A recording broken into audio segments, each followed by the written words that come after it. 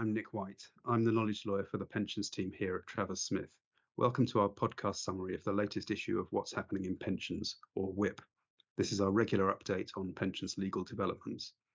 This time I'm joined by pensions partner Niamh Hamlin to give you a brief outline of some key recent developments. There's much more detail in the briefing itself. You can find it on our website if you're not already there. Just Google Travers Smith Pensions. Niamh, I'll let you start. Thanks, Nick. So we mentioned last time that the pensions dashboards program had been delayed. There are unspecified technical issues with the dashboards ecosystem, and the original staging program was cancelled. We now have a bit more information about what will happen instead. So regulations are going to prescribe a connection deadline of 31st of October 2026 for all in-scope schemes, but guidance, which we haven't yet seen, is going to specify earlier expected connection dates. So the guidance won't be mandatory, but under the legislation, trustees will need to have regard to it.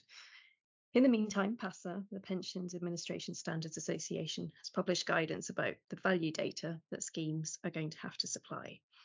So schemes are still being urged to continue their preparations despite the delays, and we're updating our website article that gives practical tips to trustees on what they can do in order to be prepared.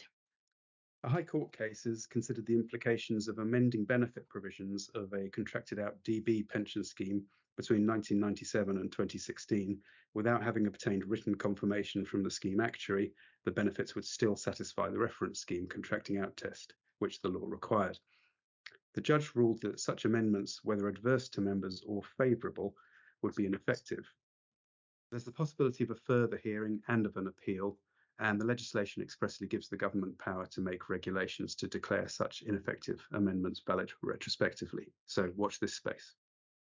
Parliament's Work and Pension Select Committee has published a report on pension schemes with liability-driven investments, or LDI. The most eye-catching recommendation was that the government and the pensions regulator should halt work on the already delayed DB funding and investment regulations and code of practice until the impact has been fully assessed. The committee's concerns here are that the proposals will lead to herding by schemes into the same investments with implications for economic stability. If the committee's recommendations are accepted, we can also expect schemes to have to make reports and disclosures about their LDI exposure, and for the pensions regulator to monitor on an ongoing basis whether schemes are maintaining LDI resilience to market shocks. The pensions regulator has refreshed its guidance on how trustees can protect their scheme from sponsoring employer distress. There isn't much new content, but there are some areas where an update was needed. For example, to include information about restructuring plans and moratoriums, which are new options for distressed companies introduced under the Corporate Insolvency and Governance Act 2020. As you might expect, the regulator focuses on integrated risk management and the need for ongoing engagement with the employer. We've also been helping a number of clients with the implications of the recent Capita data breach, with help from our data protection specialist colleagues. In WHIP, we report on a short statement by the pensions regulator about its expectations, which includes links to various pieces of guidance. Do please contact us if you haven't already, if your scheme and members have been affected and you would like help with any aspect of this. Louise Davey recently replaced David Fairs as the pensions regulator's Director of Regulatory Policy. She's written a few blog posts since she took up the role, and the two most recent ones concern DC investment volatility and ESG disclosures. The DC investment piece focuses on the implications of high gilt yields on DC members, especially those who were de-risking as they approached retirement. She urges trustees to be prepared for members to be concerned about falling investment values when they receive their annual benefit statement.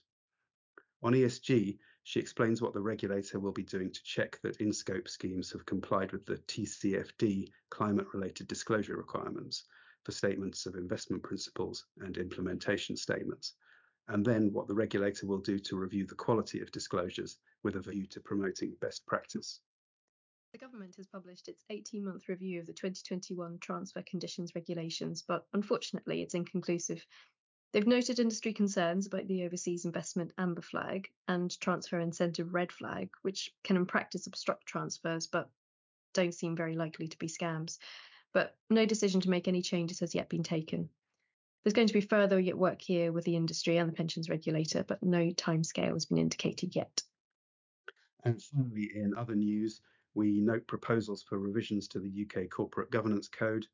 and we report on the passing of the controversial, though not quite as controversial as it was originally, retained EU Law Revocation and Reform Bill.